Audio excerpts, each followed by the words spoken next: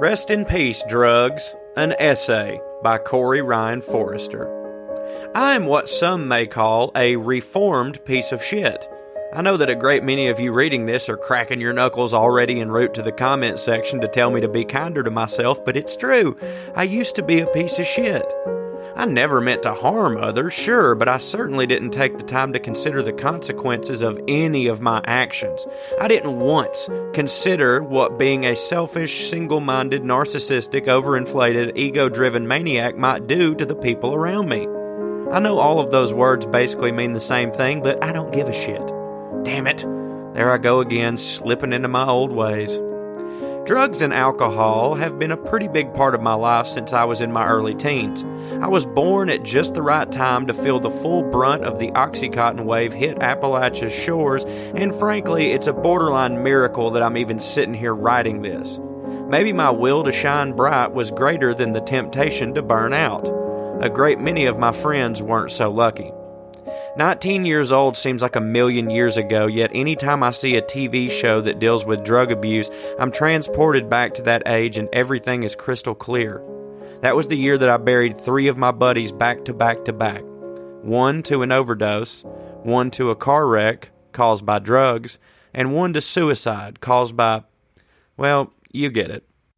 It's only a sad story if you want it to be, really. One could argue that they all died doing what they loved. Getting fucked up, popping a wheelie, and sitting out in his yard holding a shotgun. We should all be so lucky. I remember when the first one died very vividly because not only was it my birthday, but because I was supposed to be with him that night. Maybe I could have been there to help him. Maybe I could have called the ambulance in time. There's no sense in dwelling on all that now because in truth, I was just as likely to be zipped up in a coroner's bag right beside him. Thank God my parents took me out for a baked ziti dinner the night before, something I probably wouldn't have turned down even if I knew what was going to happen. Drugs are great, but they ain't got shit on free Italian food. His parents found my Letterman jacket underneath his bed, and to this day I haven't gotten it back. That's on me, of course. At this point, the reason is that, well, who gives a shit about a high school Letterman jacket? But early on after his death, it was because even though I've made it clear that I'm a piece of shit, I still knew what getting it back would mean. I knew that I would have to call them and bring it up, and they would immediately be reminded of where they had found it and why. I've been told that when you lose a child, you can never truly be happy again, but what if for one fleeting moment they weren't thinking about it? What if they were having a rare instance of joy lost in a movie or a book or maybe even a perfectly cooked chicken? I know I've been hypnotized by chicken before. I couldn't do that to him, and I never will.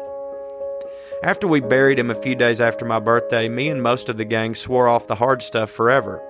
It should come as no shock to anyone that we were all talking smooth out of our asses, of course.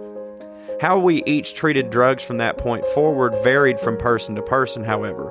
Some of us, myself included, were able to stay away from them on a regular basis and stick to only getting real crazy at weddings, or, as sad as it is, another funeral.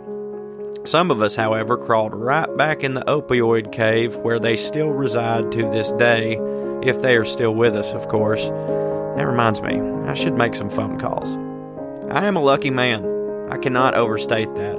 Whatever it is that makes someone an addict, I ain't got it. Don't get me wrong, I absolutely did as many drugs at one point in my life that would qualify me to any sane person as an addict, but I was always able to walk away. I was never hooked on one particular drug, I was just hooked on not being sober, if that makes sense. I had and have a great many a demon crawling around in my head that at one point I chose only to fight by anesthetizing myself into oblivion. I would say it's because I'm older and wiser now, but I'm not a smart man and I'll never admit to being old. I think it's because of all the blessings in my life and the therapy I've received in order to recognize them. I'll be honest with you, up until about the middle of the pandemic, I'd still snort practically anything that wasn't heroin, and only because I promised myself I wouldn't anymore. I know the type of person that I am, and I'm not kidding when I say I could do drugs one day and then never look at them again for a year. But I'm making a vow now that those days are behind me, regardless of how much control I have on them.